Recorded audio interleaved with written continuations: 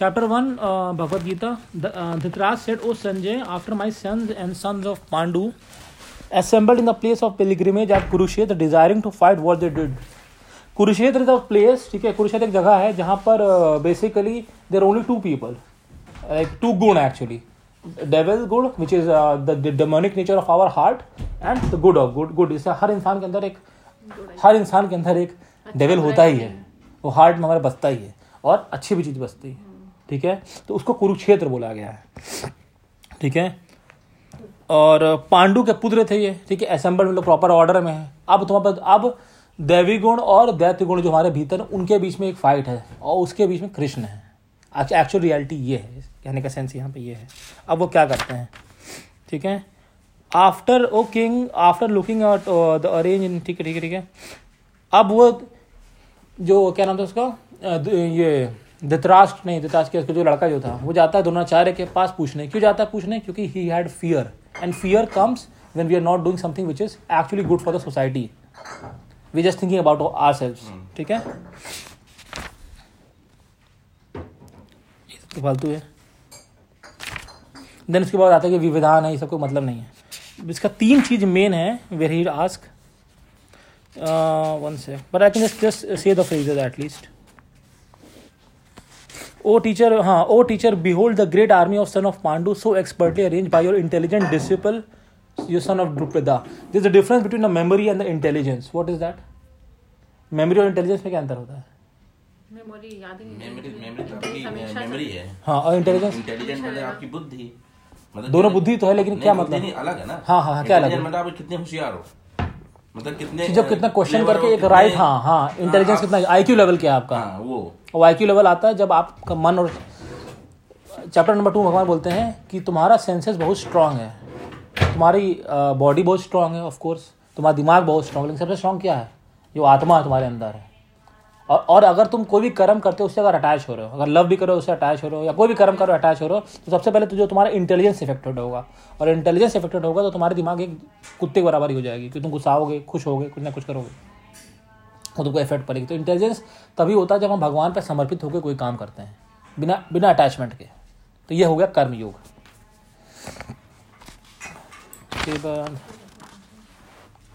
Will skip this. हम लोग वो समरी में पूरा कंप्लीट करेंगे Bhagavad Gita, 3 chapters at least, because what is not important is not important. Then it talks about everybody has a different corn shell actually, कि मतलब वो डिफरेंट नहीं, जो लोग पकड़ते थे, सब बजाते थे, जैसे कृष्ण भगवान का अलग अलग. वो एक्चुअली इसका सिग्निफिकेंस है कि ये कोई चीज़ पॉजिटिव है, कोई चीज़ इतना नेगेटिव है, कोई चीज़ खाली ईगो से बजाया जा रहा है, कोई चीज़ ईगो से सोचा जा रहा है, ठीक है. ये बताते हैं ईगो का 2 पार्ट होता है. पहला ईगो है कि प्रतिस्पति की एक एंटिटी है. कब से है? जब से भगवान बने हैं, वो आत्मा है, ठीक है, वो आज भी चली आ रही है. दूसरा है कि हम प्रतिस्पति का एक एंटिटी, लेकिन हमको इसकी वजह से ये उसका नेगेटिव वे मिले ना. False ego is bad, positive ego is a good thing. That's what Bhagavad Gita also talks about. Positive ego gives you identity, कि एज अ आत्मा आप क्या है.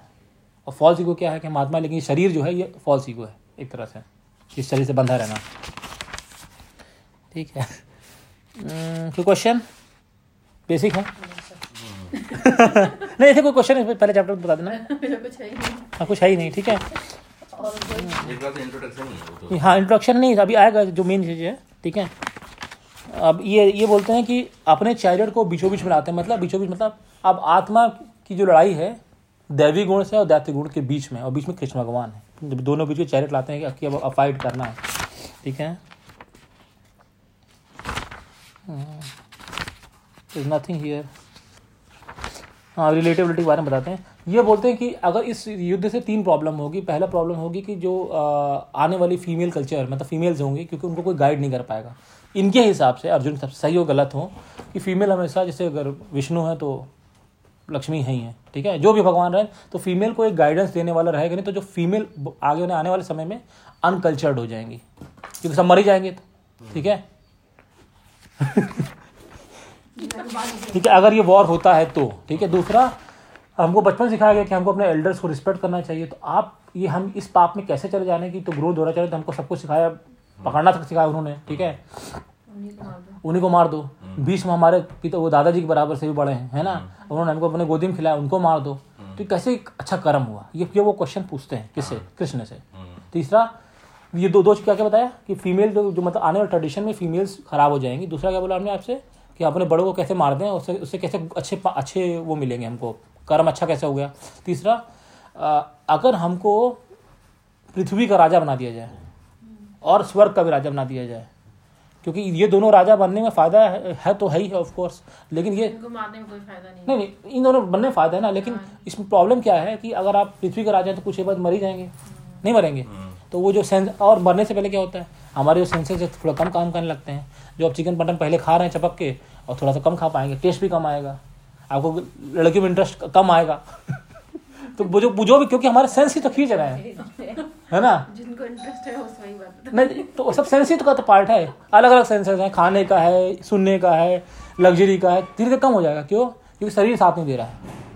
ये पृथ्वी में भी होगा, ये स्वर्ग लोक में भी होगा, पता है कि नहीं आपको? स्वर्ग लोक में क्या होगा कि जो आप अच्छे अच्छे काम यहाँ पे किए हैं वो वहाँ गए तो आपको एंजॉयमेंट मिलेगा, वहाँ पे आपको मिलेगा वाइन मिलेगा, जो इंद्र पीते थे, वाइन पीते ना, मदिरा, हाँ वो वाइन है एक्चुअली, वो मदिरा इंडिया भारत में धरती पिया जाएगा, वहाँ पे उनका एक स्पेशल काइंड ऑफ वाइन मिलता है जो भगवान विष्णु भी पिए हैं, अलग बात है, लेकिन वो इंद्र पीते थे। तो वो जितने लोग स्वर्ग जाते हैं सबको वाइन मिलता है, अच्छी गर्ल्स मिलती हैं, सुंदर सुंदर, ऐसे लिखा हुआ, अगर आप जन्नत के बारे में पढ़ेंगे कुरान में या इसमें तो ये सब लिखा रहता है, ठीक है। और वो और आपको मतलब अच्छा सब कुछ मिलेगा, ठीक है। लेकिन जैसे just like it's like a debit account, deposit account, वो डिपॉजिट खत्म हुआ, you kick back to the earth, फिर से तुम्हारा जन्म लेना पड़ेगा। पता है लोग में क्या होता है कि जो आपने यहाँ पे बहुत लोगों को मारा, सताया, चोरी किया, सब कुछ किया, वहाँ पे पनिशमेंट मिलेगा, पनिशमेंट कम्प्लीट हुआ, you kick back to the earth. तो ये तो, लेकिन फिर आप तो जन्म तो फिर लेना ही पड़ रहा है, फिर अब वो दुख और पॉजिटिव जाएंगे ही, इससे ऊपर तुम जा नहीं पा रहे हैं। तो कह रहे हैं हमको, कहते हैं हमको इसमें इंटरेस्ट नहीं है। आप बताइए आपके पास क्या मोटिवेशन है कि हम ये वॉर लड़ें? इससे कोई बड़ा चीज़ प्रॉफिटेबल हो तो बताइए हमको। इस तरह कभी सुना था आपने इस पॉइंट को? यही बताया था, ये है ना, यही तो यही क्वेश्चन है ना कि हम नहीं ये क्वेश्चन पूछते लास्ट पैराग्राफ में। नहीं ये तो है ही ना, क्या ये अर्जुन यही तो पूछता है ना, बोलता है ना उनसे कि भाई मैं इनसे कैसे लड़ूं, हाँ, जब ये लोग मेरे से इतने बड़े हैं। पहला पॉइंट। दूसरा फीमेल वाला बता, जो मतलब ट्रेडिशंस खराब हो जाएंगे। वो तो पता है कि युद्ध तो हम इसलिए नहीं करेंगे, तो आने वाली जो पीढ़ी है उनको हम गाइडेंस कौन करेगा? गाइडेंस कौन करेगा? और जब मेल्स मर जाएंगे फैमिली में, फीमेल बचेंगी, तो फीमेल्स आने वाली पीढ़ी के लिए युद्ध जरूरी है। ये मतलब क्या बोला लास्ट वर्ड आपने? आने वाली जो पीढ़ी है ना, हाँ, उनके लिए जो उसके लिए युद्ध जरूरी है। ये अर्जुन बोल रहे हैं? नहीं, श्री कृष्ण बोल रहे हैं। नहीं तो अर्जुन क्या बोल रहे हैं? अर्जुन क्या रीजन दे रहे हैं कि हमको ये क्यों नहीं लड़ना चाहिए? हाँ, 3 रीजन दे रहे हैं। अर्जुन ये बोल रहे हैं मैं क्योंकि सामने मेरे द्रोणाचार्य, सामने भीष्म पिता, हाँ, रिलेटिव्स हैं, फ्रेंड्स हैं, दुर्योधन मेरा भाई है, मैं भाई पे कैसे तीर चलाऊं, ये सब कैसे चलाऊं? ये पहला पॉइंट। दूसरा पॉइंट यही मेन नहीं, ये 3 पॉइंट है इसका। पहला पॉइंट ये है जो आप बोले। दूसरा पॉइंट ये है कि इस युद्ध से काफी मेल्स मारे जाएंगे हर फैमिली में, तो फीमेल्स फ्री हो जाएंगी और फीमेल्स फ्री हो गई तो अडल्ट्री में जा सकती हैं, क्योंकि हर जगह, हाँ वही बोला गया, अनकल्चर में आएंगी। और जो हमारे यहाँ मेल्स भी बचे भी हैं, उनके बच्चों को कौन गाइड करेगा आगे? कोई ज्ञान देने वाला बचेगा ही नहीं। द्रोणाचार्य मर जाएंगे, तो बड़े नॉलेजेबल आदमी, सब लोग मर ही जा रहे हैं, कोई बचेगा ही नहीं। तीसरा कि अल्टीमेटली क्या होगा, क्या हम जीतेंगे या हम हारेंगे? जीत भी गए तो हमको पृथ्वी किंगडम मिलेगा, मर गए तो मान लो स्वर्ग मिल गया, अगर आप कह रहे हैं तो, है ना? हाँ, ये बोला था उन्होंने। उससे अल्टीमेटली प्रॉफिट क्या? हमको अल्टीमेट प्रॉफिट नहीं एज आत्मा, हमको तो जब मेरा कर्म होगा I am kick back to the earth, और जब अच्छा कर्म होगा I gonna be dying in the पृथ्वी एज वेल। ठीक है, ठीक है। तो क्या फायदा हुआ? ये मतलब चैप्टर 1 कंक्लूड्स। अब चैप्टर 2 पे जाता है डायरेक्ट। इसे Sanjay said, seeing Arjuna full of compassion, his mind depressed, his eyes full of tears, Madhusudana Krishna spoke the following words। ठीक है, इसमें इसका मतलब ये है कि अगर इंसान डूब रहा है, एक इंसान, 2 एग्जांपल देते हैं आपको। एक इंसान जो मर चुका है, डूब रहा है, बगल में आप डूब रहा है, अगर हमारी गंगा जी नहा रहे हैं, गए हैं कि चलो हम जल संगम में नहाने जाए, मजा आ रहा, शुद्धि हो जाएगी, बगल में एक लाश देख लिए एग्जाम्पल तो आप क्या उस लाश को बचाएंगे? आप नहीं बचाएंगे। दूसरा का कोई इंसान डूब रहा है, जस्ट डूब रहा है, और आपको तैरने आता है बाय गॉड्स ग्रेस, तो आप बचाने की कोशिश करेंगे। तो भगवान यही बोलते हैं कि भगवान का एक नाम ऋषिकेश भी है। ऋषिकेश मतलब मास्टर ऑफ आवर सेंसेस। जब हम खाना खा रहे हैं, चिकन मटन कुछ भी खा रहे हैं, रम पी रहे हैं, कुछ भी कर रहे हैं, अगर वो भगवान को ऑफर करके कर रहे हैं तो वो प्यूरिफाइड है। अगर हम वेजिटेरियन भी खा रहे हैं, अगर खुद अपने टेस्ट के लिए खा रहे हैं बिना उनके टेस्ट को ऑफर किए हुए, तो वो गलत है, वो पाप है, वो सिन है। क्यों? क्योंकि हमारी बॉडी में जैसे हम कुछ खाना खाते हैं, इसमें बताया अच्छे से, खाना खाते हैं तो पेट में जाता है। कल ही भाई ये मेरा थंब सोच ले कि ये बाइसेप बना ले, ट्राइसेप बना ले, खूब बड़ा हो जाए पूरी बॉडी से, तो पॉसिबल है? कहाँ खाना कहाँ जाएगा? मुंह में जाएगा, पेट में जाएगा, और पेट से पूरी बॉडी एनर्जी जनरेट करेगी। तो जब हम भगवान को कुछ ऑफर करके कोई भी काम करते हैं तो एक्चुअली अपना भी सेवा कर लेते हैं, क्योंकि उसमें मेरा पॉजिटिव ईगो एडेड रहता है। तो ये बोलते हैं कि seeing Arjuna full of compassion, मतलब ये इस दुख में जो कंपैशन, लेकिन ये फॉल्स कंपैशन है, क्योंकि ये देख पा रहे हैं कि ये द्रोणाचार्य मर जाएंगे, ये मर जाएंगे। पिछले कितने जन्म मर गए होंगे? पिछले जन्म जब अर्जुन मरे थे तो उनकी वाइफ रोई होंगी, मान लो 1 महीने तक, उनकी मम्मी रोएंगी 1 साल तक, ठीक है, या 6 महीने तक। फ्रेंड्स खाए होंगे, तेहरी का वेट किए होंगे, फक ऑफ है ना, है कि नहीं? हाँ भाई अच्छा था यार, तो वो प्रॉफिट था, लेकिन सही बंदा था, गया गेम हो गया, अच्छा हुआ। कोई लोग अच्छा हुआ, कोई लोग खराब हुआ, लोग भूल जाते हैं। हमारे यहाँ दादी को लोग भूल ही गए, हम खुद ही भूल गए, और कभी को याद आती हैं, बस एज सिंपल एज दैट। तो ये एक इंसान का कल्चर है कि इंसान भूल जाता है, नेचुरल चीज़ है। तो तुम क्यों इस चीज़ का कर रहे हो? इनफैक्ट दादी को जो नया लाइफ मिला होगा, अब उनके पास जो सेंसेस होंगे पहले से स्ट्रांग होंगे। तो तुम अगर जो मार भी रहे हो इनको, तो इनको तुम अपने इस बॉडी से आज़ाद दे रहे हो। अब जिनको नई बॉडी मिलेगी, उस बॉडी खत्म होगी नहीं, नई बॉडी फिर मिल जाएगी, आत्मा तो रहेगी ना, आत्मा तो टूटे फूटेगी नहीं, ना डूब पाएगी, ना जल पाएगी, ना कुछ नहीं हो पाएगा। तो जो नई बॉडी मिलेगी वो स्ट्रांग रहेगी पहले से। अब इनके पास दोबारा एक अपॉर्चुनिटी है कि मुझे पा सकें। तो तुम उनका मेरा उनका कल्याण ही कर रहे हो, उनको मार के पाप नहीं कर रहे हो। कोई क्वेश्चन इस पे अराउंड? ठीक, बहुत सिंपल है। जैसे supreme personality of God had said, my dear Arjun, how have this impurities come upon you? They are not all befitting a man who knows the value of life. They lead not to higher planets but to infamy. Supreme personality of Godhead क्यों बोला गया इनको? जितने भगवान हो, भगवान क्यों बोला गया? विष्णु, शिव और कौन? तीसरे कौन है? ब्रह्मा। ब्रह्मा फंसे हैं रजोगुण से, विष्णु फंसे हैं सतोगुण से, और शिव भगवान फंसे हैं रजोगुण तमोगुण से। इन तीनों से ऊपर जो भगवान है वो कृष्ण है, ठीक है। वो बोलते हैं my dear Arjun, how have this impurities come upon you? क्योंकि अर्जुन ऐसा बंदा था, जब वो सब देखे और सीरियल वगैरह में, जब वो स्वर्गलोक जाता है तो उसको वहाँ पे एक बहुत सुंदर अप्सरा थी, शी अप्रोच्ड हर। और कोई और बंदा तो हाँ करे था ऑफ कोर्स, लेकिन वो उसको माता की तरह हाथ पैर पूज लिए। वो ऐसा बंदा था कि मतलब इतना प्योरिटी थी उसके अंदर कि अगर द्रोणाचार्य उन्हें बोला, आप बता रहे बहुत ही स्टोरी के साथ बता रहे हैं, इतना फोकस्ड बंदा था कि जब उसको बोला कि इस चिड़िया के मारो, तो उसने खाली चिड़िया का आंख दिखा और कुछ नहीं दिखा, ना हवा दिखा, ना पानी दिखा, कुछ नहीं दिखा, ना कुछ और दिखा। जब उसने मछली को मारा था, उसको पाने से और कुछ नहीं दिखा, उसको ना पैसे से मतलब था, ना कोई चीज़ से मतलब था। वो नीचे गया, सब तरह हर तरह से रहा, जो भीख मांगा था और भीख मांग के रह रहे थे लोग, नहीं जो उन लोगों को 13 साल में वनवास हुआ दिया गया था। तो वो बंदा में आज ये कंपैशन कहाँ से आ गया? तुम तो दैवीय गुण से पैदा हुए हो, कुछ लोग दैवीय गुण से पैदा होते हैं। तो अर्जुन था वो इम्प्योरिटी तुम्हारे में कहाँ से आ गई? ये फॉल्स कंपैशन कहाँ से आ गया? ये भगवान कह रहे हैं, they are not befitting a man who knows the value of life.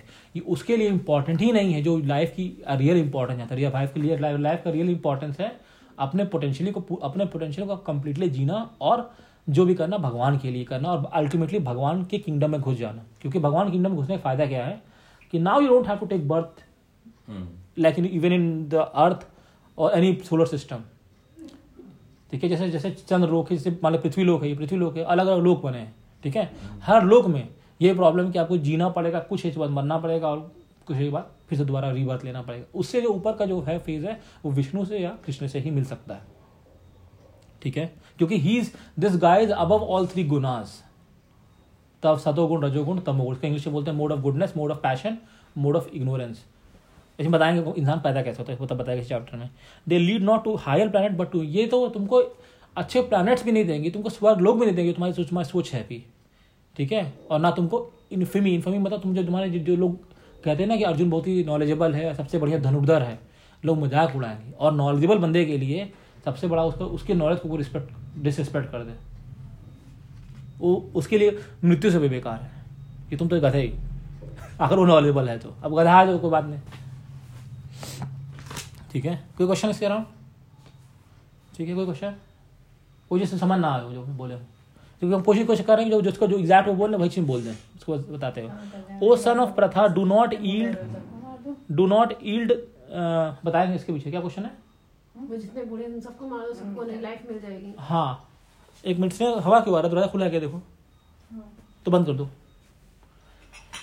हाँ, सबको मार दो। इसका आंसर ये है कि जब भगवान कहेंगे सबको मार दो, जैसे कुरान कुछ लोग कुरान को गलत तरह जो इंटरप्रेट कर लिए कि अगर उन लोगों के साथ मुस्लिम की अल्लाह ने कहा है कि सबको मार दो तो उसके बाद नया जन्म मिलेगा, उनको मुस्लिम बनेंगे और वो तुम्हें अच्छा कर्म कर रहे हैं, वो अगर तुम गुनों से बंधे हो तभी तुम क्वेश्चन पूछोगे। इसका रियल आंसर ये है कि जंग हो रहा है, ठीक है। अब ये डिसीजन लिया अर्जुन, ये क्वेश्चन पूछ रहा है अपने भगवान से जो कि उनके भीतर ही है, ठीक है, कि जो हम करने जा रहे हैं सत्य है कि नहीं और या असत्य है, समझे। तो ये जो अब क्योंकि जैसे एग्जाम्पल तुमको देते हैं द्रोणाचार्य की, द्रोणाचार्य के भीष्म थे, भीष्म पितामह क्या किए कि उन्होंने राम जी वाला कंसेप्ट यूज़ किया कि हम सच बोलेंगे, सच के खिलाफ कुछ नहीं बोलेंगे, जो हम वचन दे दिए तो भले मर जाएंगे। उन्होंने शादी किसी लड़की को अप्रोच किया, शादी उससे नहीं किया, वो लड़की बेचारी कितने बार जन्म लेके मरती रही, उन्हीं को मारने चक्कर में Ambika I will let him die, ठीक है।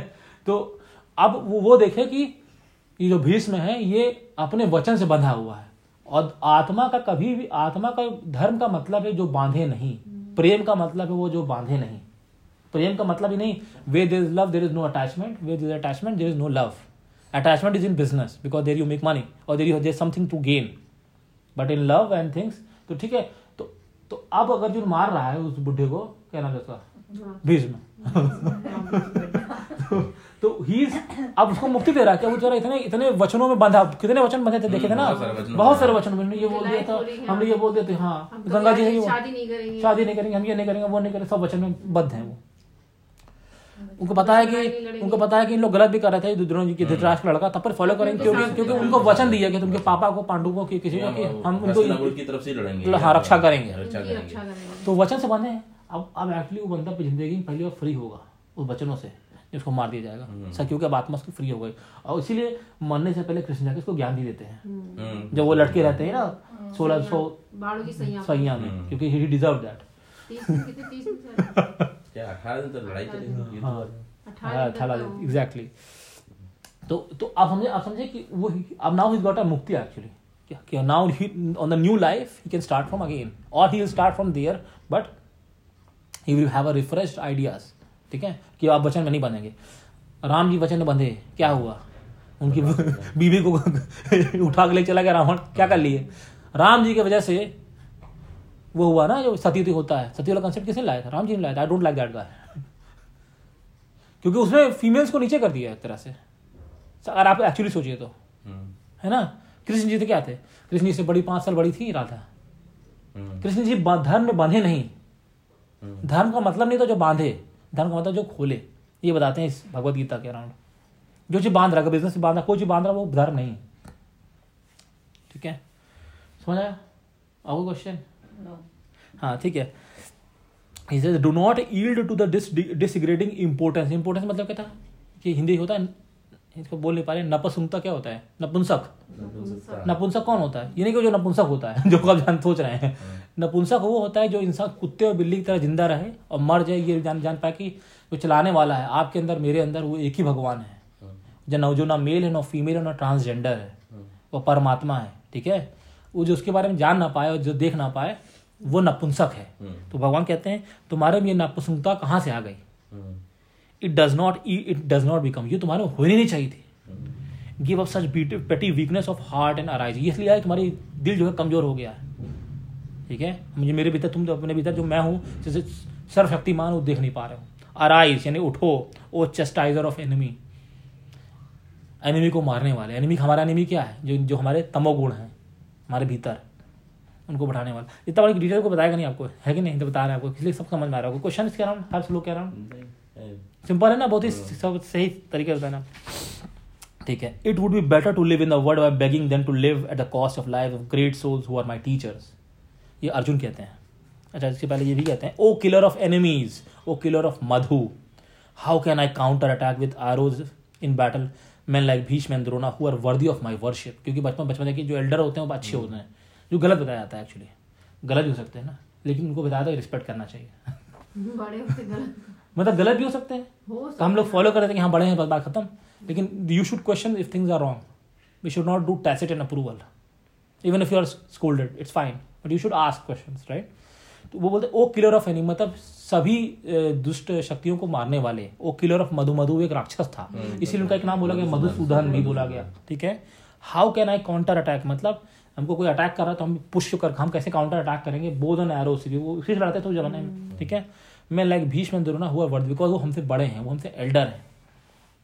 तो बोलते हैं इससे it would be better in this world to live by begging. Begging मतलब ये नहीं कि हम भीख मांग के आके, उनका मतलब ये नहीं है, यह यहाँ पे गलत फेज निकल गया आपके मतलब सोच के हिसाब से, मतलब जो सोच रहे बैगिंग, क्योंकि वर्ड यूज किया बैगिंग। इनका मतलब है कि मैं चुपचाप कुछ ना करूँ, बस आपके ध्यान लगाऊँ, भगवान का नाम से भगवान का नाम लूँ और बस समाज वहाँ से अलग हूँ, जैसे उसके पापा ने किया था, क्योंकि पापा वीक थे। पांडु ने क्या किया था, महाभारत क्यों हुआ था कभी सोचा आपने? क्योंकि जब सतो गुण के जो लोग होते हैं वो सब जब मोह माया से हट जाते हैं तो कौन रोल करता है वर्ल्ड को? रजोगुणी और तमोगुणी लोग। पांडु चले गए थे उनको। कृष्ण ये बोलते हैं कि ये युद्ध तुम्हारे पापा की वजह से हो रहा है एक्चुअली, ना धृतराज की वजह से। तुम्हारे पापा में जब सतो गुण था तो वो लोगों की सेवा करना चाहिए था, जैसे ये दशरथ ने किया था, लोगों की सेवा करता रहा अंत तक मेरा नाम लेते हुए, तो मुझे पा लिया, ठीक है। तो तुम्हारे पापा ने क्या किया कि मुझे पाने के लिए, नॉलेबल बंदा पाने के लिए सब कुछ छोड़ दिया और जाके वन में रहने लगा, समझ रहे हैं? तो रूल किसने किया? धृतराष्ट्र ने। धृतराष्ट्र जो कि अपने तमोगुण से बंधा था, इस वजह से महाभारत हो रहा है। तो और अब क्योंकि वो उनका लड़का है तो उनका जीन्स इसमें आ गया, तो वो भी ये कहना चाह रहा है कि मैं भी ये करता हूँ। Make sense? Even though they are desiring worldly gains, they are superiors. ये अगर भीष्म चाह रहे हैं कि अगर मान लो जीत गए तो इनको मान लिया अभी सुपरिटेंडेंट पुलिस है तो बढ़ के मान लो इनको बना दिया जाएगा, सीईओ बना दिया जाएगा।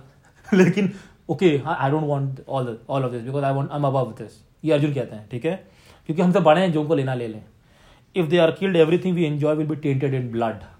मतलब अगर हम जीत भी गए तो हमको मेरे मन में ग्लानि रहेगी कि इतने लोगों को मार के, इतने खून को खत्म करके हमें ये चीज़ पाए जो हमको छोटा चीज़ पाना था, जो कि तुच्छ है, जो इनका सोच है, जो कि गलत है। Not do we know which is better, conquering them और बीइंग कॉन्कर्ड बाय देम। अब वो बोल रहे, लेकिन मैं समझ नहीं पा रहा हूँ कि क्या बेटर है, कि मैं क्या खुद जाके अपना वेपन्स को रख दूं और हमको पकड़ लें, हमको जेल में डाल दें और हमको जो करना करें, या उनको मार दें। If we killed son of Dhritarashtra we should not care to live. अगर मैं धृतराष्ट्र के 100 बच्चों को मार दूंगा लेकिन तब हमको भी जीने का कोई हक नहीं है। वो कंफ्यूज है, ठीक है। Yet they are now standing before us on the battlefield, हमारे सामने खड़े हैं, ठीक है। Now I am confused. अब जब आत्मा जब शरण लेती परमात्मा के पास तो वो क्या करती है? समर्पण भाव से समझ लेती है। ये नहीं कि हमको कभी कभी इंसान को लाइफ में सॉल्यूशन नहीं मिलता है, एज सिंपल एज दैट, ठीक है।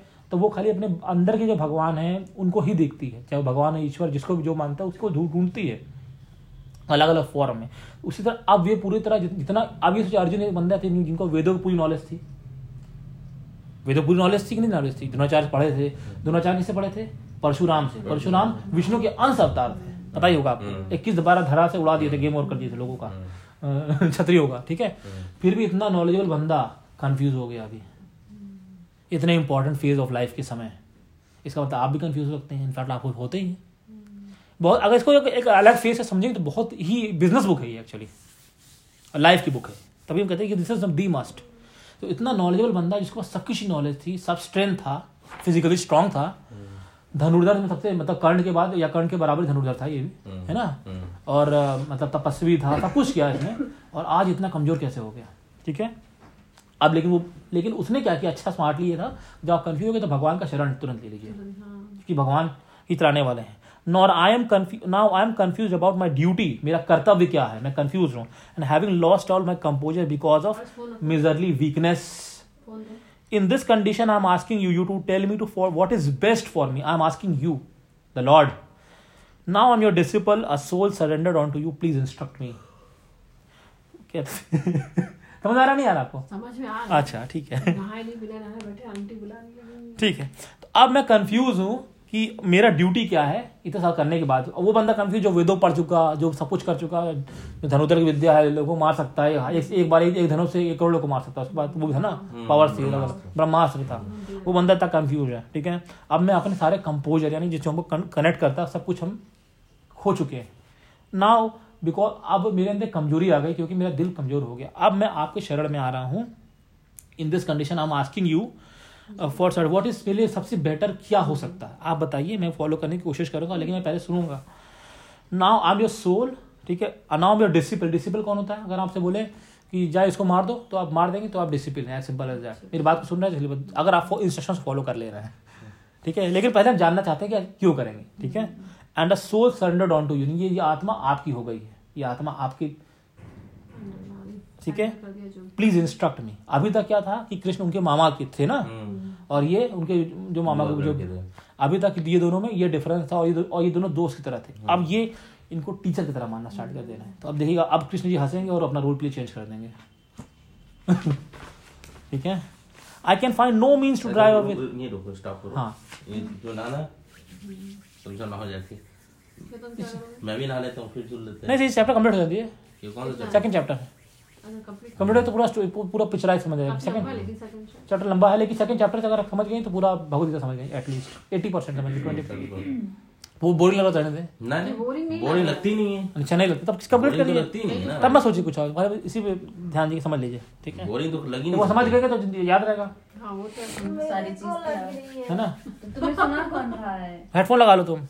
नहीं हेडफोन क्या हाँ, तो क्या कह रहे थे, तो ये हो गया ना, ये हाँ, इसमें कोई क्वेश्चन था आपका? नहीं, ये नहीं हुआ। नहीं, ये हो गया, ये लो नहीं हुआ। कौन सा था? अरे now I am confuse about my duty वाला, गया। ये तो हो गया ना। इसमें कोई क्वेश्चन है? नहीं, अभी तक कोई क्वेश्चन है? अभी तो समझ में आ रही है। ठीक है, he says I can find no means to drive away this grief which is drying up my senses। तो ये क्या सेंसेस एक समय खत्म हो जाता है। अब तो आदमी कभी कभी नेगेटिव फील नहीं करता, तो लगता है कि सब कुछ एकदम कचोट रहा है, कचोट रहा, कुछ नहीं कचोटता है, हमारे सेंसेस ड्राई होने लगते हैं, गला सूखने लगता है, मन एकदम बैठ जाता है। जैसे आपको कोई पैसा लॉस हो जाए या कुछ हो जाए, किसी की डेथ हो जाए, किसी की तबीयत खराब अचानक हो जाए, तब भागते हैं, घबराते हैं, होता है ना। तो उस तरह इनके साथ भी हो रहा है। I will not dispel it even if I win a prosperous unrivalled kingdom of the earth with sovereignty like demigods in heaven. इसे डेमी गॉड मतलब जो भगवान के पार्ट एंड पार्सल, हमारी बॉडी का ये पार्ट एंड पार्सल है, यानी ये नहीं है तब तक हम जिंदा रहेंगे ना। तो उसी तरह डेमी गॉड्स क्या है, जो भगवान के काम करते हैं, इंद्र हैं, शंकर भगवान है, विष्णु भगवान है, वो भगवान के कार्य को करने के लिए बने हैं, उनके हाथ पैर हैं, लेकिन वो कंप्लीट भगवान नहीं। तभी बोला कि अगर मुझे स्वर्ग का भी राज मिल जाए और पृथ्वी का राज मिल जाए, तब पर भी मैं खुश होने की कोशिश दिखा सकता हूँ, लेकिन मैं अंदर से खुश नहीं रहूंगा, क्योंकि मेरा मन कचोटता रहेगा, मेरे सेंसेस हमको खींचते रहेंगे अंदर ही अंदर। ठीक है, ये वो बोलते हैं।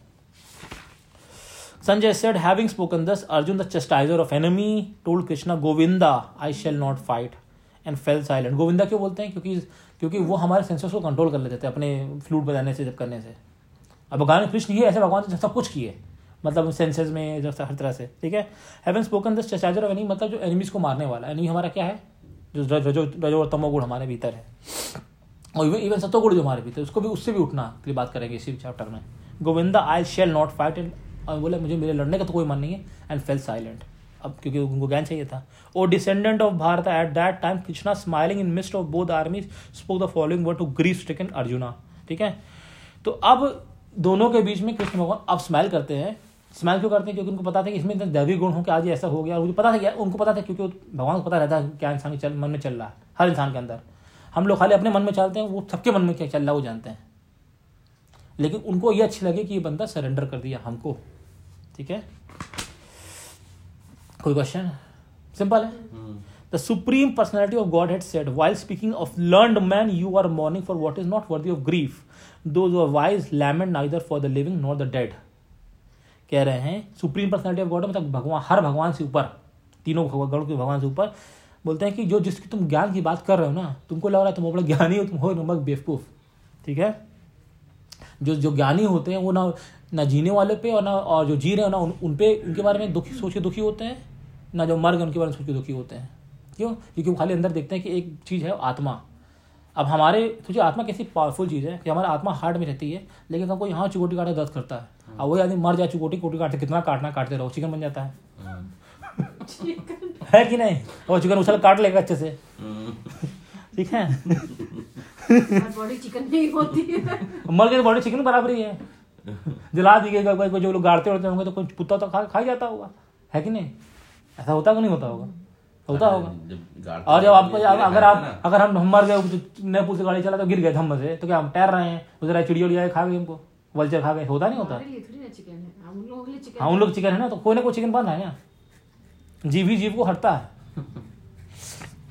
Neither was a time when I did not exist, nor you, nor all these kings, nor in future any of us cease to be. ऐसा कोई समय नहीं था जब तुम एग्जिस्ट नहीं किया और मैं एग्जिस्ट नहीं किया, और ऐसा कोई आने वाला समय नहीं जब जहां तुम और मैं नहीं रहेंगे। तो किस बात का तुमको ग्रीफ है? कोई क्वेश्चन? सिंपल है। As the embodied soul continuously passes this in this body from boyhood to youth to old age. A soul similarly passes into another body at the death. A sober person is not bewildered by such a change. एक change आ रहा है कि हाँ body मर गई लेकिन नई बॉडी मिल रही ना, तुमको तो खुश होना चाहिए कि अब उनको नई एनर्जी मिल रही है, एक नया अपॉर्चुनिटी मिल रहा है. और ये तुमको पता था ना कि बचपन से जब वो सोल जो थी, ठीक है, जो सोल थी, जो कि हमारे अंदर जो सोल है वो ना मेल है ना फीमेल है, ट्रांसजेंडर, भले इसमें इस जन्म भले मेल या फीमेल है, ठीक है, या कुछ और है. तो लेकिन हम बचपन से पहले छोटे थे, फिर छोटे से बड़े हुए, बच्चे बने, फिर बच्चे से मतलब मैन बने, फिर मैन की बात बुढ़े बने, फिर बुढ़े बाद मर गए. ऐसा होता नहीं होता. और पता है तुमको ये बात, अगर तुमको पता है तो तुम की बात मतलब वो कर रहे हो. बस ये तुमको ये देखो कि जो बंदा इस पाथ से जा रहा है क्या वो अपने को रेस कर पा रहा है या नहीं कर पा रहा. अगर तुम्हारे में कंपैशन आ रहा है इस प्रति तो मुझसे ज्ञान दे दो, ऐसे सिंपल है. O son of Kunti, the non-permanent appearance of happiness and distress and their disappearance in due course are like appearance of and disappearance of winter and summer season. अगर आपको अभी अकाउंट में 1 लाख तुरंत आ जाए खुश हो जाए, अगर अभी 2 मिनट बाद आपको एक अकाउंट से 1 लाख कट जाए तुरंत दुखी हो जाएंगे. तो वो बोले कि ये सब सेंस की वजह से होता है. हमारे सेंस इतने स्ट्रांग हो जाते हैं उसमें भाई भाई हिट करता दिमाग बड़ा अच्छा भाव कर न्यूरॉन्स की वजह से. ठीक है, they arise from sense perception, मतलब ये होता हमारे सेंसेस की वजह से. O scion of Bharata, one must learn to tolerate them without being disturbed. हमको एक प्रैक्टिस से अपने सेंसेस को कंट्रोल करना चाहिए विदाउट बीइंग डिस्टर्ब्ड. कोई क्वेश्चन कह रहा हूँ, simple easy. O best among man Arjun, the person who is not disturbed about with happiness and distress, study in both and is certain eligible for liberation. क्योंकि वो क्यों बोलते हैं ओ बेस्ट अमंग मैन, कि दुनिया में सबसे अच्छा इंसान यही था, ऐसे क्यों बोला भगवान ने इनको. खत्म हो मेरे कॉफ़ी खत्म हो गया, लगा गायब को कर दिया, पड़ा हुआ था उसमें जाई मैटर. बताइए ये क्यों बोला गया, ये क्यों बोला भगवान कृष्ण ने अर्जुन को ओ बेस्ट अमंग मैन, मतलब हर इंसान में सबसे बेस्ट तुम हो, बताते हुए ज्ञान देते हुए क्यों बोला क्योंकि वो सबसे अच्छा धनुर्धर था. ऐसा नहीं था, धनुर्धर था तो अभी क्यों एकलव्य तो ऐसे था, लेकिन हाँ लेकिन औसत तो कर्ण भी था. वो बोलते ओ बेस्ट अमंग मैन. इसका मतलब यह हुआ कि जब आप भगवान कृष्ण में समर्पित होते हैं तो आप अभी बेस्ट अमंग मैन हो जाते हैं. अच्छा, ये मतलब है कि भगवान पे समर्पित होकर तो भगवान के दैवी गुण और भगवान के गुण आप में आना चाहिए. क्योंकि आप एग्जाम्पल देते हैं कि आपके 2 दोस्त हैं, एक दोस्त है जो चोर है, दिन भर घूम रही है और दिन उतारा कि मैं ये चोरी किया था, ऐसे किया था, ऐसे किया था. फिर अगली बार आपको देखो देखें क्या गजब की चीज इसको मैं चोरी कर सकता हूँ, 1-2 हफ्ते बाद में सोचने लगेंगे. आपको ये नहीं, उसने एक बार नहीं बोला कि आप चोरी करिएगा. दूसरा दोस्त है वो कुछ नहीं करता, तीसरा दोस्त है वो बिजनेस करता, मान लीजिए बिजनेस करता, अरे वो कर रहा है हमको भी समझ आया, चलो ये प्रोडक्ट है जो ट्राई करता है. आप चाह के या ना चाह के फेथ पे डिपेंड हो जाते हैं. इंसान is looking for a faith. ठीक है, तो अब इनका फेथ किस पे चला गया, भगवान पे, इसलिए सब इंसान से बेटर होगा उस फेज ऑफ टाइम के लिए. अर्जुन समझ में आया. The person who is not disturbed by happiness and distress and is steady in both is eligible for liberation. जो ना खुशी से ज़्यादा खुश हो जाए ना दुख से ज़्यादा दुखी हो जाए, स्थिर रहे, वो लिबरेशन के लिए एलिजिबल है. सुना है कि तुम एलिजिबल हो गए इस क्राइटेरिया जॉब के लिए. तो तुम्हारा एलिजिबिलिटी क्राइटेरिया यही है कि तुम मर भी जाए वो जी जाए, तुम तुम्हारा कुछ खराब हो अच्छा तुम स्थिर रहो. हाँ खुशी रहो, इनफैक्ट अंदर से खुशी रहो. And just observe things. Just ज़्यादा एक्साइटेड होना भी खराब चीज़ नहीं, लेकिन उससे अटैच होना खराब चीज़ है. Those who are seers of truth have concluded that non-existence of the material body there is no endurance and of the eternal body there is no change. This is what they have concluded by studying the nature of both. जो ज्ञानी हैं वो ये जानते हैं कि कितना भी बड़ा स्ट्रांग हो, इस फिजिकल बॉडी जानी ही जानी है. तुम 100 साल में जाएगी योगा कर रहे हो, 50 साल में जाएगी, जानी ही जानी है. और लेकिन ये आत्मा नहीं जाता, ये ज्ञानी लोग जानते हैं. ठीक है, वो ये बोल रहा है that which pervades the entire body you should be known to be indestructible. No one is able to destroy this imperishable soul.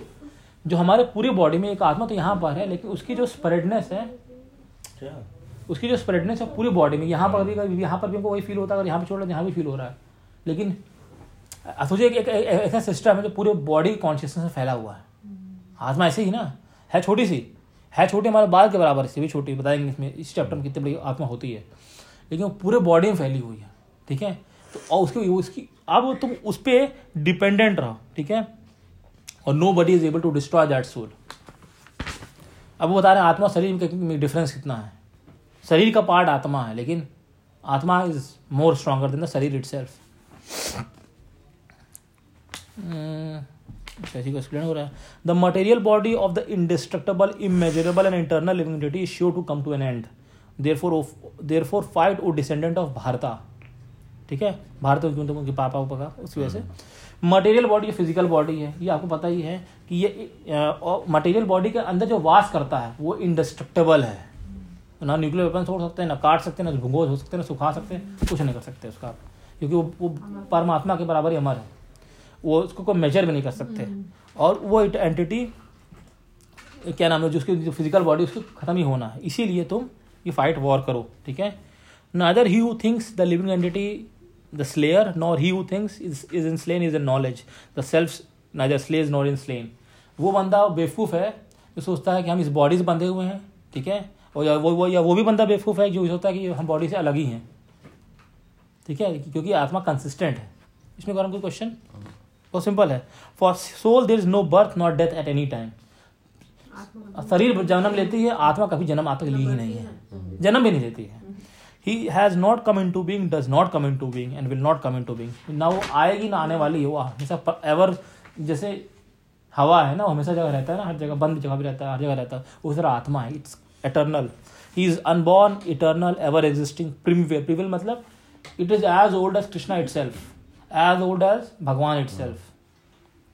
वही आपकी इंडिविजुअल आइडेंटिटी है. He is not slain when body. आपको बॉडी को एक काराग्राम डाल के बंद कर सकते हैं, लेकिन आत्मा को नहीं बांध सकते आप.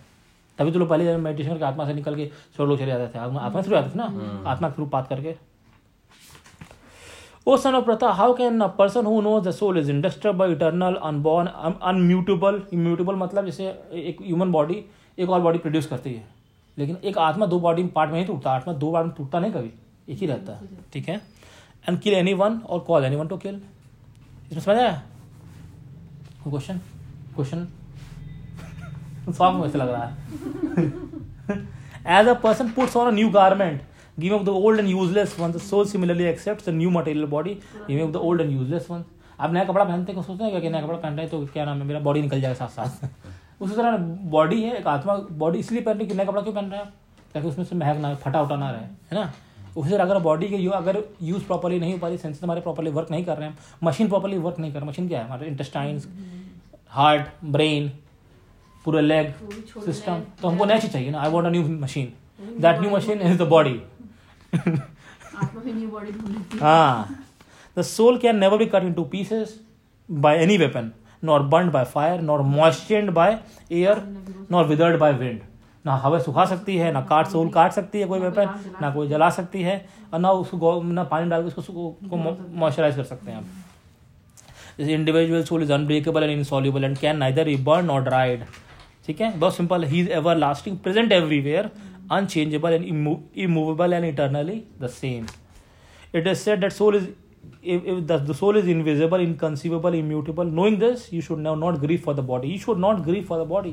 शरीर के लिए तुम दुखी मत हो, उनकी आत्मा के लिए उनकी दुखी हो कि उनका जीवन खत्म हो गया, लेकिन वो मतलब गुणों से बढ़ नहीं पाए, वो ज्ञान नहीं ले पाए जो जिसके लिए इंसान का जन्म 88 लाख योनियों के बाद मिलता है, जानवरों के मरने के बाद. ठीक है, जो तमोगुण जानवर होते हैं, उसके बावजूद एक जन्म मिलने के बाद वो बंदा कोई वो नॉलेज लाइफ मतलब उसके बाद फिर उसको फंसना ही उसी चीज़ में फंस सकता है ना. भगवान फिर फंसा सकते हैं अगर आप नहीं ज्ञान लिए तो. फिर भी इस पे तुम कंपैशन कर रहे हो तो तुम ज्ञानी हो. इससे कंपैशन करके शरीर नहीं रहेगा तो तुम बेवकूफ. इफ हाउ यू थिंक, अगर ये बोलते ये नहीं बोल रहे कि वो एग्री कर रहे हैं, ये बोल रहे अगर इफ हाउ यू थिंक, ये Arjun you think the soul will always be born and die forever, you still have no reason to lament O mighty arm. ये बिलीव कौन करता है? ये वाला जो कंसेप्ट, ये बुद्धिस्ट बिलीव करते हैं, ये गलत होता है. इसके बाद ठीक है, बुद्धिस्ट बिलीव करते हैं कि जब सोल मरता है तो सोल खत्म ही हो जाता है, लेकिन ऐसा नहीं होता. इसीलिए बोले इफ यू बिलीव. उस समय भी कुछ लोग बिलीव करने वाले थे इस टाइप के स्ट्रैटेजीज को. O one who has taken his birth is sure to die and after death one is sure to take birth again. This is therefore in the unavoidable discharge of your duty you should not lament. तो अपने कर्म करो, वो तुम्हारा कर्म तुमको बांधा हुआ, कर्म करना तुम्हारा कर्तव्य है. और कर्म करते समय तुमको दुख और खुश नहीं होना चाहिए. ठीक है, तो तुम पता है तुम भी मरोगे, सब लोग मर रहे, तुम भी मरोगे, लेकिन ये पता तुमको फिर नया जन्म मिल जाएगा, न्यू फ्रेश मशीन मिल जाएगी तुमको.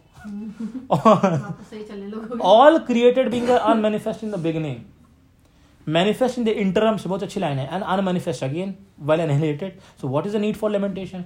हर आत्मा जब कोई बच्चा जो नहीं होता देखता है ना कि कोई आत्मा ही कहाँ दिख रही है, अब वो आत्मा बच्चा बन जाएगी, फिर आत्मा बड़ी हो जाएगी, फिर खत्म हो जाएगी, फिर निकल आएगी, है ना।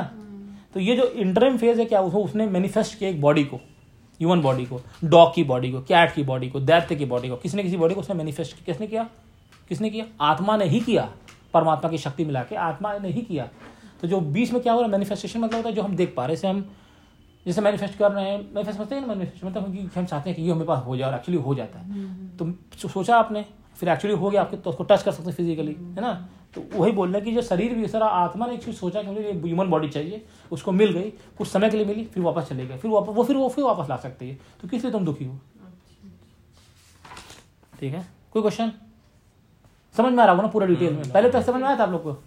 इतना नहीं, वो तो पढ़ते चले गए थे, समझ नहीं आया होगा ना बहुत सारी चीज, हम उसको एक ब्रेक कर दे रहे हैं एकदम। So look, some people look also your soul as amazing, some people describe him, अगर नहीं चला तो मत सुनो, क्या कर लो। Some look on the soul as amazing, some describe him as amazing, and some after hearing of him as amazing, while others even after hearing of him still cannot understand। सब सोचते हैं कि आत्मा सच में, अगर आप सोचो तो कितना पावरफुल चीज़ है ना, मतलब कैसे क्या है ये आत्मा, जो मतलब पावरफुल चीज़ जो कि पूरी से मशीन चला रही है, पूरी दुनिया को चला रही है, और ये 3 गुण से बंधी भी हुई है, गुण से हम लोग कर रहे हैं। अब कुछ लोग सुन के भी इसको इग्नोर कर देते हैं, क्या क्या आत्मा चूतियापा है, ये बोलना है। O descendant of Bharat, he who dwells in the body can never be slain. आत्मा को कोई बांध नहीं सकता, आत्मा भले खुद को बांध ले अपने गुण से और अपने अटैचमेंट से, ठीक है, लेकिन आत्मा कोई नहीं बांध सकता अगर आत्मा खुली है। क्योंकि धर्म का मतलब होता है आत्मा का खुलापन, और कोई मतलब नहीं होता धर्म का, और भगवान से connection, divine connection. Therefore you do not need to cry for any living being. तुम जितने भी जीवाणु हैं, ठीक है, जितने भी जीव हैं, उनके लिए तुम क्यों दुखी हो? क्योंकि कोई बांध नहीं सकता, हम भी नहीं मान सकते, तुम भी नहीं मान सकते। Considering your specific duty as kshatriya, you should know that there is no better engagement for you than fighting on religious principles, so there is no need for hesitation. तुम क्षत्रिय हो, क्षत्रिय का कर्म है युद्ध लड़ना धर्म के लिए, तो तुमको तो खुश होना चाहिए कि मुझे एक अच्छी अपॉर्चुनिटी मिली है, तुमको बिना हेजिटेशन के लिए ये जंग लड़ना चाहिए। O son of Pratha, happy are Kshatriyas to whom such fighting opportunities come unsought, opening for them doors to the heavenly planet। तुम मरोगे, तुमको तुरंत स्वर्ग मिल जाएगा, हमने ऐसा कंसेप्ट बनाया है तुम्हारे लिए, ठीक है। तो ये क्षत्रियों को तो खुश होना चाहिए। If however you do not perform your religious duty of fighting, then you will certainly incur sin of neglecting your duties and thus lose your reputation as fighter। तुम जो लोग सोचते थे कि इतना बड़ा धनुर्धर हो ना, सब सोचेंगे अरे तुम डर के मारे युद्ध से भाग रहे हो, ये सोचेंगे कि तुम्हारे मन में कंपैशन आया है। कोई ये सोचेगा तुम वीक हो, कमजोर हो, इसलिए हट रहे हो, ये सोचेंगे कि तुम्हारे मन में उनके लिए कंपैशन आया है, ठीक है।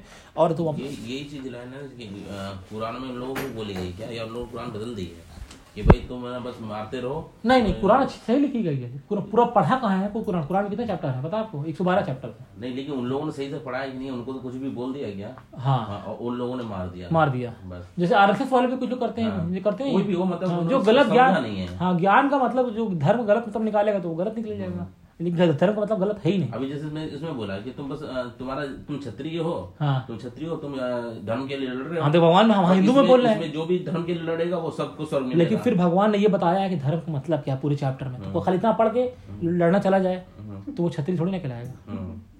You have, if you're starting Quran, you have to read the entire Quran to understand the essence of it. गलत सेंस में पढ़ रहे हैं क्योंकि they are not completing it. अच्छा, वो क्या लिखा हुआ कुरान में कि मतलब ये भी लिखा हुआ ना कुरान में, जैसे बहुत सारे सब जगह ये बोलते हैं कि मतलब जो काफिर है उनको मार दो। वो तो हिंदू में लिखा है, जो ये भगवत में भी लिखा है, ये लिखा मार दो। उनको ये लिखा है कि उनके प्रति तुम कंपैशनेट रहो, और उसमें भी लिखा है, उसमें भी कहीं लिखा कि मार दो। इनफैक्ट कुरान में साफ साफ बोला है कि हर रिलीजन का रिस्पेक्ट करो, जैसे हिंदू बोला था उनमें भी ये चीज बोला गया। लेकिन लोगों ने उसको जिस इंसान ने गलत तरह से लिया, दैट इज द प्रॉब्लम। हमारे रिलीजन बोला गया ना कि तुम कंपैशनेट इसलिए हो कि जो इतने लोग खड़े हुए हैं युद्ध में, इनमें भगवान के प्रति कोई श्रद्धा ही नहीं है, ये इनकी आत्मा ही नहीं ग्रो कर पाई, इनकी आत्मा अभी भी कुत्ते और बिल्ली के बराबर ही है या सूअर के बराबर ही है। इसके लिए तुमको कंपैशन होना चाहिए, इसलिए कंपैशन होना चाहिए कि इनका ये तो मतलब ये कि जो सेम चीज लिखा भगवान को नहीं मान रहे हैं उनको मार दो। नहीं, ये नहीं लिखा कहीं, ये लिखा नहीं, जैसे श्री कृष्ण ये बोलना नहीं, श्री कृष्ण बोलना चाह रहे जो तुम्हारे में जो नेगेटिव गुण है उससे उठो। ये जो महाभारत दिख रही है आपको ना, तो वो सब महाभारत को ही होता है। ये जो हमारे भीतर जो गुण है उनकी फाइट की वो हो, और अल्टीमेटली भगवान हमारे भीतर वो जीत जाए और हमको वो दैवी गुण प्रॉपर्ली मिल जाए, नहीं तो एक कॉन्सेप्ट नहीं हो गया, जैसे एक धर्म की लड़ाई है, एक हाँ अधर्म की हाँ लड़ाई है। अधर्म की लड़ाई। तो हाँ। अगर तुम भगवान का नाम भगवान के लिए और धर्म समझने के बाद तुम अगर लड़ोगे तभी तो भगवान, इसके बाद थोड़ी बोलते तुम्हारा लड़ना स्टार्ट कर दो, इसके बाद पूरा 18 अध्याय कंप्लीट कराते हैं ना। उसके बाद पूछते हैं लास्ट अध्याय का लास्ट पैराग्राफ, कृष्ण बोलते हैं कि क्या तुम मोह से निकले, मोह यानी अटैचमेंट से निकले, या मैं तुमको इसको फिर से बताऊं और डिस्क्लेयर डिटेल में। तब बोलते हैं अर्जुन बोलते हैं नहीं मैं पूरा समझ चुका हूँ, मैं इसमें निकल, आप जो जैसा बोलेंगे मैं वैसा ही करूंगा। तो जो भगवत गीता आधा पर स्टार्ट कर दिया उसको फाइट, वो भी कुरान के बराबर ही हो जाएगा। नहीं समझा आप? लेकिन कोई भी धर्म ऐसा नहीं बोल सकता। इनफैक्ट मुस्लिम से साफ साफ बोला जाता है कि हर धर्म का रिस्पेक्ट करो, हर धर्म का रिस्पेक्ट करो। और बहुत सारे ऐसे मुस्लिम वो जो मंदिर बनवाए हैं, बहुत सारे मुस्लिम जो मंदिर तोड़े हैं, बहुत सारे हिंदू जो मुस्लिम तोड़े हैं, राम तोड़े हैं, वो तो हर रिलीजन में, क्योंकि धर्म को गलत तरह पोर्ट्रे किया गया। क्रिश्चियंस में भी ऐसा कहीं है। अल्टीमेटली है क्या धर्म? भगवान को पाने तरीका, उसके लिए फाइट क्यों करना है? मतलब समझ ना, पागलपंती है। और कोई क्वेश्चन? ठीक है। O son of Pritha happy kshatriya to such for, हाँ ये तो हो चुका है। ठीक है आगे स्टॉप करो। नहीं तो कंप्लीट होने वाला है। 33 है चैप्टर, कंप्लीट हो जाएगा तो पूरा है। नहा धो लेना बोले। मैं नहा लेगा आंटी। हाँ और नीचे भी नहा बस 15 मिनट करते भी कंप्लीट करते शॉर्ट में करके। ठीक है कितने हैं? शॉर्ट में नहीं करनी है ना, मतलब चाह रहे सेकंड चैप्टर कंप्लीट हो जाए। नहीं ये नहीं। ऐसा नहीं है, मजा नहीं आएगा। सेकंड चैप्टर है उसको कंप्लीट कर दोगे फिर आगे मजा क्या मेन रहेगा? जो नहीं, सेकंड नहीं, चैप्टर में नहीं। बहुत सारी सेकंड चीजें चैप्टर हैं। है important। सेकंड चैप्टर बहुत इंपॉर्टेंट है, लेकिन हाँ, उसके बाद उससे लेकिन इंपॉर्टेंट उसी चैप्टर है, नहीं। थर्ड भी है, फोर्थ भी है, फिफ्थ भी है। नहीं तो उसको आराम Sixth से भी है। धीरे से समझते ना, फिर नॉर्मल में सेकंड तो में बैठ फ्री के हो जाता सारे है, बैठ बैठते के हैं ना। समझाना इसको, ये हाँ। नहीं इसको ऐसे फोल्ड कर दो। फोल्ड नहीं करते, फोल्ड नहीं करते फोल्ड नहीं करते। है दिया, हम्म, क्योंकि इस हर चीज के लिए भागना नहीं है। हाँ लेकिन इतना ही है तो बहुत लंबा चैप्टर है। समझेंगे हाँ। है तो लंबा चैप्टर, सही बात है। 70 नहीं है कितना नहीं, कितना है 33 to 17 कितना बचा? बहुत पढ़ लेंगे, नहीं, बहुत आराम आराम से पढ़ेंगे। 30 60 40 श्लोक हैं, हाँ। टेंशन में नहीं। हाँ फायदे में अभी नहीं, नीचे नीचे है नीचे तो interesting मम्मी बुला काफी, रही नहीं? है। नहीं है इंटरेस्टिंग है। पॉज कर दो। प्रिया ने फर्स्ट टाइम सोच पढ़ी होगी।